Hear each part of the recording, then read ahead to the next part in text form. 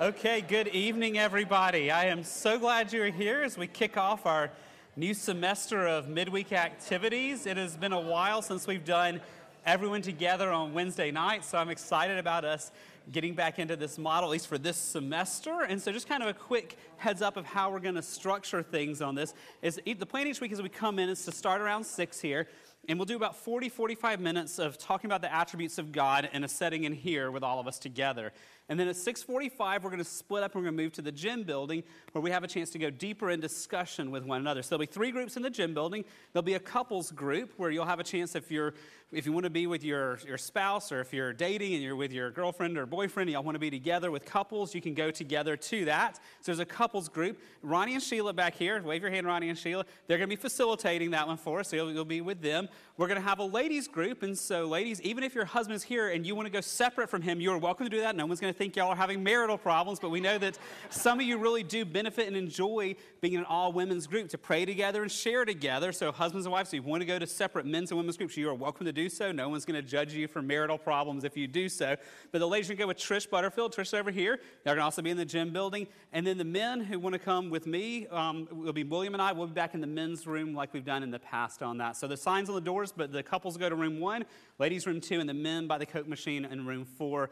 We'll split up at 6:45. You have about 30 minutes of discussion talking about how this attribute of God we've talked about changes our lives. And then we'll take about 10 minutes at the end to pray with one another and for one another. Just like we've seen the last 6 weeks, we want to be a praying church, and we'll have a chance to practice that together. So again, however you want to structure that, if you're a married couple, if you want to go together to couples or split up and spend some time just with men and women, you're welcome to do whatever will serve your family best. So we're kicking off tonight with 2 things. We're going to give an overview of the attributes of God, and we're talking about the first attribute, the unity of God. So first of all, does everyone have one of these when you came in? If not, there's someone on a music stand in the back here and here. There's 2 handouts. One's a schedule and one is the handout. We're going to use this each week. First of all, you have a schedule. This shows you what weeks we're meeting apart from Thanksgiving break and our projected schedule. Now, this could change if we move stuff around. If one of the elders really wants to teach a certain attribute and there's a better week for him, we might move 1 or 2 of the topics around, but it gives you the big picture of where we're headed with that. And then each week we'll have a handout like this for you as well. And the idea is we cover a lot of ground and looking at a lot of Scripture. This will help us have a place to quickly look at passages of Scripture throughout the whole Bible, a place for you to take notes, quotes I want to share with you to hopefully help you be able to think about this and remember more of what we have talked about. So that's kind of the big picture of it all. So let's dive into our introduction to the attributes of God. So to get started, I want you to look at the person next to you and take 30 seconds and describe for them your best friend, or maybe you're sitting next to them. So figure out how you describe the person sitting next to you. If there's no one next to you, you can get in groups of 3. But take a minute with the people around you, and how would you describe your best friend?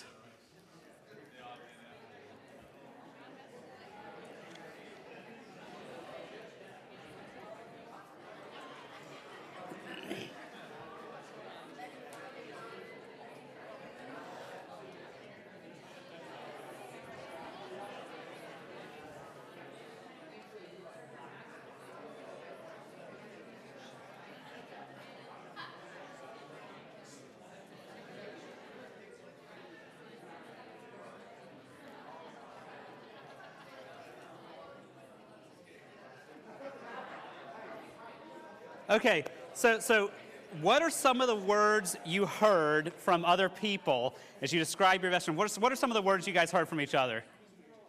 What's that? Loyal? Trustworthy? Truth teller? Committed? Anyway? Transparent, yeah. So as you hear all these words, these are attributes. You basically just described the attributes of your best friend to the people sitting around you. So if you open up your handout to the second page there, you'll see this section right here. So when we're talking about attributes, what are we talking about? Attributes are characteristics or qualities of a person or a thing. So you just described the attributes of the person you were describing with the people around you. Well, now that's easy because you're talking about your best friend. How in the world do we describe the attributes of God? How do we describe God's characteristics? And that's an astronomical challenge for us. And you see the weight of that in these 2 quotes here on your handout here. One is from a guy named Maximus the Confessor. He was a theologian in the 500s. And he says, whoever has seen God and has understood what he saw, he has seen nothing. So here we are trying to describe God, and if we can really do that really well, we probably don't understand what we're seeing here. Similarly, Anselm, who was a theologian of the 11th century, said, "We believe that thou art a being than which nothing greater can be conceived." So it's one thing for us to describe our best friend to other people. How do we describe God with who he is? Here's the challenge for us. If you see some scriptures on your handout, Isaiah 40:25. "To whom then will you compare me, that I should be like him, says the Holy One." We're trying to describe one whom God himself says that no one can compare to him. Or Psalm 145:3. "Great is the Lord and greatly to be praised, and his greatness is unsearchable." So we are trying to describe the attributes of one who is unsearchable. Psalm 147:5. "Great is our Lord and abundant in power. His understanding is beyond measure." And we're trying to describe the attributes of one who is beyond measure. Or Romans 11:33. "Oh, the depth of the riches and wisdom and knowledge of God. How," here it is again, "unsearchable are his judgments and how inscrutable his ways." Or 1 Timothy 6:15 and 16. "He was the blessed and only sovereign, the King of kings and the Lord of lords, who alone has immortality, who dwells in unapproachable light, whom no one has ever seen or can see. To him be honor and eternal dominion. Amen." This is the one whom we are trying to describe his attributes. So how do we describe a God like that? Well, friends, thankfully, God has described himself for us. And so we don't have to make this up. God has revealed himself to us. That is the hope for us, is that God wants to be known. And God has shown himself and revealed himself to us. And he's done so in Scripture. So we go to this Scripture, to the Bible, because the whole Bible, Genesis to Revelation, shows us who God is. Now, how does it show us who God is in his own self-revelation? Well, the challenge is the Bible's not a textbook. So in our study, I can't tell you, tonight we're going to find book 2 of the Bible called Who is God? I want you to find chapter 13 on his nature, section 13 on his goodness, and subheading 2 under his patience. That's not how the Bible is structured for us. So the Bible is a redemptive story, God's story of who he is and his plans in the world, and yet it reveals to us God's nature, not by giving us a chapter on his nature, but rather showing us things. It shows us his words and his actions. The reason you were able to describe your best friend to the person sitting next to you is because you've seen their actions and you've heard their words. And so you can say, "Oh, my friend is loyal," because you've seen the loyalty of your friend. When we look at the pages of Scripture, we see the actions of God, we see the words of God, and so we can describe who he is. But even more than that, God has shown us his names. The Bible's full of the names of God, and he's revealed himself to us in his names. And so our youth tonight are starting their study on the names of God, which is a fantastic study. That's not what we're doing, but that'd be a good study for another time. We learn about the nature of God because he's revealed himself in Scripture through images. That he's a father, he's a shepherd, he's the light, he's a shield to us. There's all these images that show us the nature of God. And that's another great study, but that's also not for this semester as well. What we're looking at are his attributes, his characteristics as they're revealed throughout all the pages of Scripture. What we're doing is a section of theology called systematic theology, where you look from Genesis to Revelation to see everything you can find on some particular topic. And here for us is the nature of God. We're trying to summarize what we see from the whole Bible. Let Scripture guide our study. Now, depending on when you read and what theologians you read, you may hear attributes of God called by other names. Sometimes it's called his virtues. Sometimes it's called his nature. Sometimes his perfections. But regardless of the title you use, we're looking at systematically the whole of Scripture to learn what we can about the nature of God. Now, turn back to the front page here. There was a scripture on the front of it, Psalm 145 here. And so Psalm 145 is a beautiful psalm where you see so many of the attributes of God. Now, if you have a pen with you, I want you to grab your pen, and I'm about to read it out loud. And as I read it, I want you to either underline or circle every attribute of God that you see in this psalm. So I'm just going to read it out loud, and you just read along looking at it and mark any attribute of God you see here. "I will extol you, my God and King, and bless your name forever and ever. Every day I'll bless you and praise your name forever and ever. Great is the Lord and greatly to be praised, and his greatness is unsearchable. One generation shall commend your works to another and shall declare your mighty acts. On the glorious splendor of your majesty and on your wondrous works I will meditate. They shall speak of the might of your awesome deeds, and I will declare your greatness. They shall pour forth the fame of your abundant goodness, shall sing aloud of your righteousness. The Lord is gracious and merciful, slow to anger, and abounding in steadfast love. The Lord is good to all, and his mercy is over all that he has made. All your works shall give thanks to you, O Lord, and all your saints shall bless you. They shall speak of the glory of your kingdom and tell of your power, to make known to the children of man your mighty deeds and the glorious splendor of your kingdom. Your kingdom is an everlasting kingdom, and your dominion endures throughout all generations. The Lord is faithful in all his words and kind in all his works. The Lord upholds all who are falling and raises up all who are bowed down. The eyes of all look to you, and you give them their food in due season. You open your hands, you satisfy the desire of every living thing. The Lord is righteous in all his ways and kind in all his works. The Lord is near to all who call on him, to all who call on him in truth. He fulfills the desire of those who fear him. He also hears their cry and saves them. The Lord preserves all who love him, but the wicked he will destroy. My mouth will speak the praise of the Lord, and let all flesh bless his holy name forever. I see a lot of pens marking that out. There's a lot of the attributes of God in there. And so one of the questions when you get to your discussion groups tonight is going to be, how many attributes of God do you see in this psalm? You'll have a chance in your small groups tonight to talk about what are some of the attributes of God that you see in this particular passage, friends. And that's just one text. As we study from Genesis to Revelation, we will get to see the attributes of God.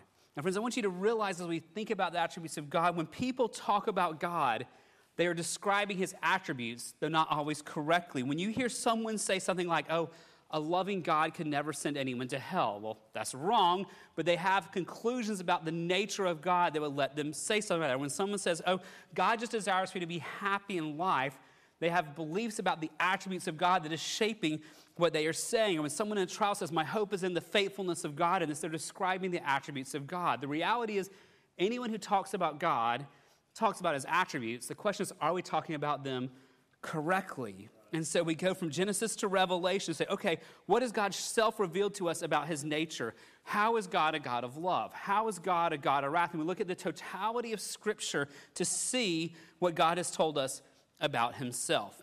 Now, let's kind of bring that together. When we talk about the attributes of God, what are we talking about? And here's a definition for you. The bottom of that second page here, the first page of the notes, you see at the bottom it says the attributes of God. There's a quote from W.T. Conner. This was a professor at Southwestern Seminary in 1936, but it's one of the best definitions I've found of attributes, even though it's old. Conner says this: the attributes of God are those qualities or characteristics of the divine being by virtue of which he is distinguished from all created beings and without which he would not be worthy of the worship and the service of men. Now think about that definition for just a minute here. It says that they're characteristics of the divine being. They're divine characteristics. These are things that are unique to God, things that make him uniquely God. It says they distinguish him. These are things about him that are different than us. Now some of them are things that are completely different from us that we cannot experience, like being everywhere at any point in time. But there are things like about him that we can share in part. He is holy and he calls us to be holy, that we can experience it to the level that he does. And so there's still things that separate him from us. They distinguish him as divine, as separate. And it says there are things without which he would not be worthy. These are things that make him worthy of worship. They describe the perfections of God and they make him worthy of worship. Now, a quick clarification for us in this. When people talk about the attributes of God, there's some that people are drawn to: love, mercy, goodness, kindness, faithfulness, right? And there's some that people don't like to talk about: jealousy, wrath, judgment, holiness, those type things. These are not good and bad attributes of God. Every attribute of God is good, and they all are things that for which he is worthy of worship. Even his wrath and his jealousy are things that make him worthy of worship and that distinguish him from the rest of creation. So turn the page there. Here's kind of the big picture for us before we jump into particular attributes. Studying the attributes of God is not just an intellectual task for us.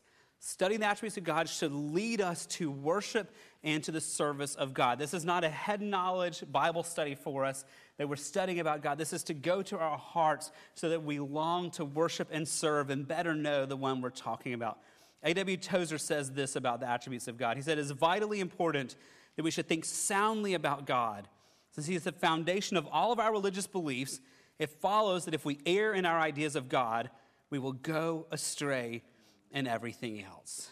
But the flip side of that is true as well. If we understand God for who he really is, who he's revealed himself to be in all the pages of Scripture, it will strengthen us to follow him and strengthen us to obey him and do what he has called us to do. So by God's grace, this is what we want to see happen as we think about his attributes. Jeremiah 9:23-24.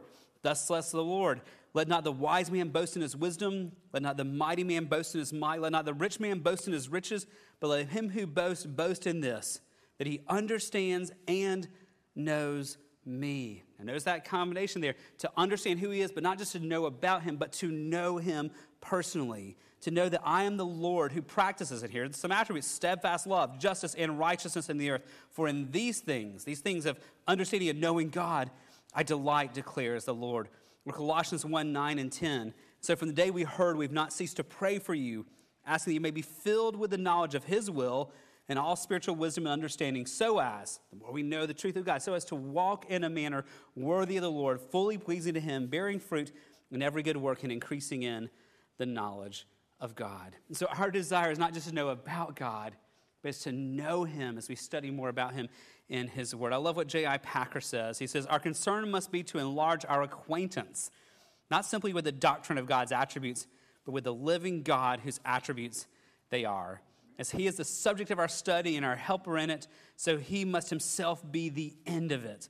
We must seek in studying God to be led to God.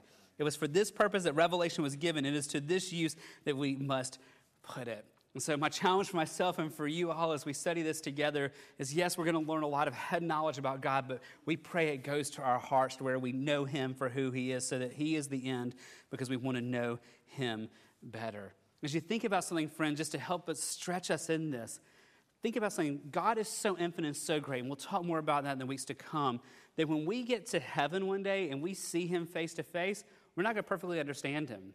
For all eternity, we'll be learning more about him. His infiniteness is so great that 1 trillion years from now, you and I will still be in awe and wonder, because we will still be discovering more of the wonders of his justice and holiness and righteousness and goodness and all of those attributes. So all eternity is a continual learning and experiencing more and more of not just knowing about God, but knowing God. So in light of all that, how are we going to organize our particular study? Again, the scripture doesn't give us book 1 is on this part of God's nature, book 2 is on this. It's just the whole story of God. We see all of his attributes. So we're going to break it down to 2 categories. There's lots of ways people try to talk about attributes of God. This is the way my brain works and what I've been drawn to over the years. 2 big categories of God's attributes. The first are called the incommunicable attributes of God. Now, to communicate something means you share something, right? So an incommunicable means it's not shareable. These are the things of God's nature that he does not share with us. So, for example, his omnipresence. God is everywhere. No matter how hard you and I try, I can't even get into 2 places at the same time. That'd be so convenient, right? But we can't do that. God is omnipresent. We are not. That is an incommunicable attribute of God. He does not share that with his creation. Now, these are the most misunderstood of all the attributes, because they're so unlike anything that we have or know. They're the least like our experience, being everywhere, or God is unchanging. I change in my moods from moment to moment like you do as well. God doesn't. So the fact that God never changes is hard for our minds to get around. Those are incommunicable attributes of God. Now, we're going to start with those as we go through our study. But there's a second category that we'll get to the second half of the study. This is called the communicable attributes of God. These are the attributes of God that he shares with us in part. Not in full, but in part. So we'll talk about it. We'll get to this in Genesis in the weeks to come, maybe months to come. But where we're made in the image of God. Because we're made in the image of God, we reflect certain parts of his character. So God is a God of love. We can express a love too. God is a God of holiness, and he says, be holy as I am holy. God is a God of grace, and he calls us to show grace. God is a God who loves justice, and he calls us to stand up for the poor and the oppressed. So these are communicable attributes of God that we share in part. Now, as we think about the communicable attributes of God, we're going to break the traditional order just a little bit. Because if we get towards the end of the study, if we follow the normal order, we'd have a really, really fun month where we're talking about God's love and kindness and faithfulness and goodness. Then we have a pretty hard month the next month. Justice, wrath, jealousy, holiness. And so we're going to kind of mix those up. Again, there's not good and bad. We'll take one that we're more drawn to, like his goodness, and follow up with his wrath. Talk about his mercy, and talk about his justice. We're going to kind of mix those up as we go through, which is not the traditional way of doing it, but it's a way I think will help serve us carry on with the very weighty ones, with the ones that tend to give us more hope, that as we'll see, all of them should give us hope. Now, before we jump into the first attribute, there's a great thought for us from Charles Spurgeon, one of the greatest preachers who've lived in recent centuries. He said this: "No subject of contemplation will tend more to humble the mind than thoughts of God. But while the subject humbles the mind, it also expands it." And friends, that's what we want to see happen this semester, is for our minds to be humbled as we realize God is God and we are not, and God is infinite and we are not, and we see how vast He is and how finite we are, but also for our minds to be enlarged and have awe in response to who God is. So that's kind of our big picture of what we hope to do this semester, and so you know the terminology and what we're looking at. Now, there's one attribute we're going to start with tonight. It's a brief one, but it's foundational to everything else we'll talk about, and it's an attribute called the unity of God. So if you turn the page, if you're not there yet, it's a page with several diagrams on it. The unity of God. Now, what do we mean by the unity of God? Quite simply, it means God is not divided into parts. God is not divided into parts. Now, some theologians over the years, more so older than newer, call this God's simplicity. Well, we don't use that term as much anymore because it doesn't communicate the same thing. If you said to someone, "He is so simple," that's not really a compliment, at least in the South, right? That's not a word we usually think of in a very positive way. So when you say God is simple, and the culture we're in, that doesn't really communicate what people meant when we said that God is simple. When people say God is simple, that is a awe-inspiring, glorifying term, not a put down like it would be in our culture. So I choose to use the term God is unified, or the unity of God instead. Now, what do we mean by that? Let's start by what we do not mean, and that will help us understand what we do mean. So the first thing we do not mean is that first diagram on the left. You see what looks like this conglomeration of the attributes of God.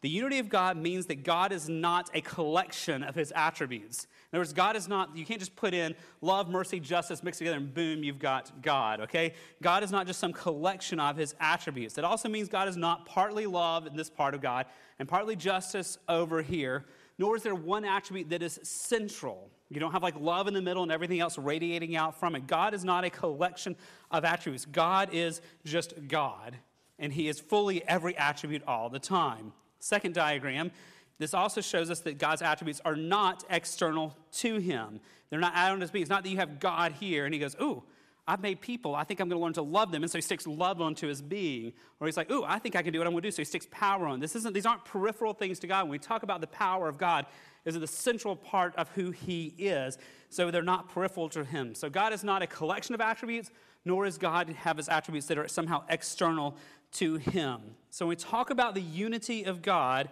you see there in that bold in the middle of the page, every attribute of God is completely true of all of God's character all of the time. So your key word is the word "all" there. We talk about the attributes of God. He is fully all of His attributes all of the time there. Every attribute of God is completely true at every point in history and always will be. So when 1 John tells us God is light, there's not a point or a place where God is not light. If we see that God is love in 1 John 4, that doesn't mean there's some points God is not love. He is fully always light all the time. He is fully always love all the time. He's fully always jealous all the time. He's fully always holy all the time. He's fully always gracious all the time. He's fully always everything. He is different than anything we know. So when He appears before Moses, Exodus 34, 6 and 7, the Lord passed before him and proclaimed, the Lord, a God." Now notice, here comes some attributes. "A God merciful and gracious, slow to anger and abounding in steadfast love and faithfulness, keeping steadfast love for thousands, forgiving iniquity and transgression and sin." A lot of people like to stop there, but it goes on, because at the same time God is all those, He also, notice this, He will by no means clear the guilty, visiting the iniquity of the fathers on the children and the children's children to the third and the fourth generation. So God is fully all of His attributes all of the time. They're who He is, not things peripheral to Him. You see a quote here from Wayne Grudem, who's a systematic theologian I love. He's the one where I got these graphs from. He says, "We must remember that God's whole being includes all of His attributes. He is entirely loving, entirely merciful, entirely just, and so forth.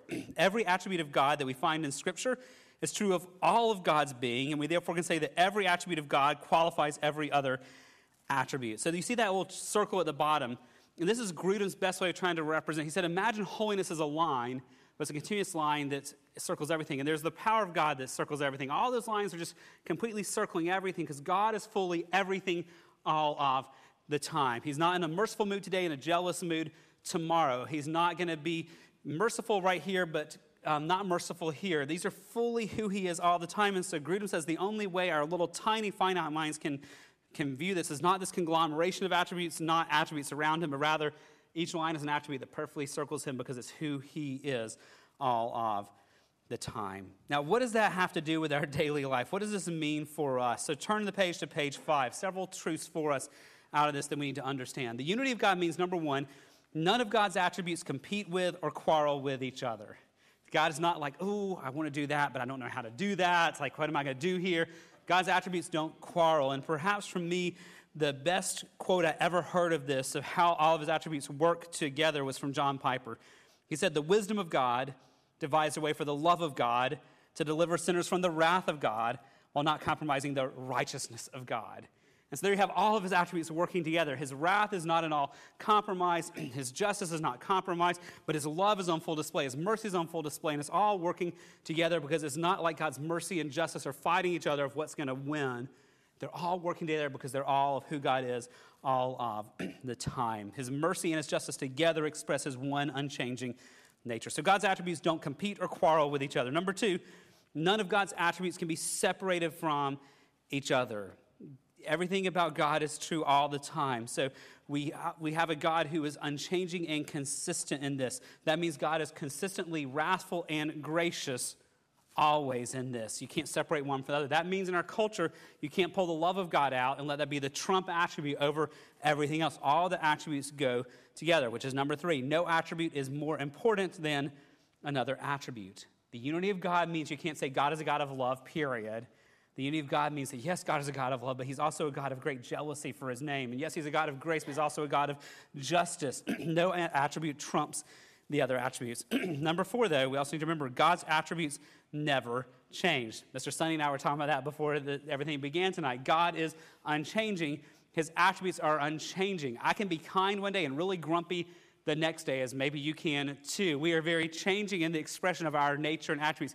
God never changes. That has profound implications for how you read Scripture. Because there's a really wrong mindset in our culture that in the Old Testament, God's a God of wrath, and the New Testament, God's a God of grace. Friends, that's not true. God is always all of his attributes all of the time, and so you cannot separate the God of the Old Testament from the God of the New Testament. God is unchanging, and his attributes never change, and he never changes. That leads to number 5. It is God himself and his whole being whom we seek to know, worship, and serve. Friends, so much in our culture and around the world, we have gods of our own imagination. We've invented a God who winks at sin, who's the grandfather who thinks everything's okay, who just wants to love you and bless you and give you a good thing and doesn't really care if you obey him or not. That's our own imagination of who God is, not his self-revelation of a God who has all these attributes fully all the time. A.W. Tozer said it really well here in this quote. He says, God has no parts any more than a diamond has parts. God is all one God, and everything that God, everything that God does harmonizes with everything else that God does perfectly, because there are no parts to get out of joint and no attributes to face it against each other and fight it out. All God's attributes are one and together. Everything that God is and does harmonizes with everything else that God is and does. I probably should not even use the word harmony, for harmony requires at least two that get together and for a time become one, but there's nothing like that in God. God just is. Do you feel his struggle to try to describe this? And my brain hurts reading that because we're trying to fathom how an unchanging God who's fully always, all his attributes all the time, relates to his creation. These truths, friends, can be hard for us to grasp because we do not have unity like this. This is incommunicable. I am not unified. You are not unified. My attributes argue with each other regularly. Yesterday, my justice and my patience had an argument within myself. Not out loud, or people think I'm crazy, but I was really ticked off. And the justice in me was just going to make everything right. But then part of me is going, well, but God calls us to be patient and loving. And so my attributes were having an argument inside me over which one would prevail. Now, through the afternoon, the justice was close to prevailing. And thank you, by God's grace, I have a wife who was able to talk me back into more patience last night. But my attributes quarrel with each other throughout the day, and I'm changing. God does not do that. He is fully all of his attributes all the time, and he is unchanging. So we need to remember that because it's hard for us to grasp, but it's who he is. It's an incommunicable attribute of God. Now, God's unity does give us hope there. Bottom of page 5, this is so important for us. There's hope in this. This is not just a random theological concept for us. There's much, much hope in the truth of God's unity, or the author I quote here, his simplicity. Look at what Mark Jones says here, and I found this just hopeful and encouraging. He says, the simplicity of God, or the unity of God, helps us to fully appreciate, as we should, the glorious promise found in Romans 8:28. And we know that for those who love God, all things work together for good, for those who are called according to his purpose. Because God is goodness, he can make this promise. But his goodness is also his power, so that he is powerfully good. Yet he is also wise, so he's powerfully good and powerfully wise. Add to this that God is unchangeably powerful and wise and good. Or his power is his goodness, and in his wisdom is his unchangeability. We can therefore trust that all things are working together for our good, because our God is wisdom, power, goodness, and immutability. It means unchangeableness. And he does for us necessarily involves all these attributes. All he does for us necessarily involves all these attributes. So friends, as we start with the unity of God, this is not just some philosophical concept to wrestle with in a coffee shop. This is our hope. When you and I look at the promises of Scripture, we can trust them because God is good. Because God is unchanging, we know he will do what he's promised to do. Because God is all-powerful, we don't have to be like, oh, I hope God can really do what he said he will do. And because he is holy, we know what he's willed to do is right. Because he has wisdom, we know that we can trust him. Even if it doesn't make sense to us, all this comes together, knowing that God is unified. We don't have to wonder, oh, is God in a faithful mood today? Oh, do you think God can actually do today what he told me he'd do last year? No, we can trust God because he's fully all of his attributes all the time. And so, friends, I'm excited for us as we journey through this semester. We get to study the Scriptures together to see a God who's revealed himself to us in the pages of Scripture. He's invited us to come get to know him, and he desires for us to better know him so that we can abide in him and trust him and delight in his presence. So as we walk through all this, as we discuss things together, don't miss that big picture view. This is not just so we can know about God, but it's so we can know about God so we can better know God and delight in him and enjoy his presence. So all that in view, turn to the back, the last page of this. In just a minute, we're going to dismiss to our discussion groups. And these are the questions I want you to talk about in there. I want you to, someone in the group, read Psalm 145 out loud together. And just start talking about what are the attributes you find. Just kind of go through that and see how many attributes you can find of God in that one psalm. I want us to talk about from Jeremiah 9:24. We looked at it tonight. Let him who boasts, boast in this, that he understands and knows me, that I am the Lord. What does it mean to know God? Is it possible to know a lot about God but not know God? So how do we turn, for this study, how do we turn our knowledge about God into knowing God? So I want y'all to talk about that, of how do we move from head knowledge to heart knowledge and delight in the Lord here. I want us to think more about what we mentioned briefly earlier, that for all eternity we'll never stop learning more about God. And how does that shape our view of eternity? Can we have confidence when we get to heaven we will not suddenly realize everything we thought about God was wrong? How can we have confidence that we are believing correctly? Then I give you a quote from an ancient scholar to get us thinking. If you have trouble going to sleep tonight, you can ponder this one somewhere, right? How do you spare the wicked, God, if you are just? How can God spare the wicked if he is just? So how does the unity of God help us answer that question?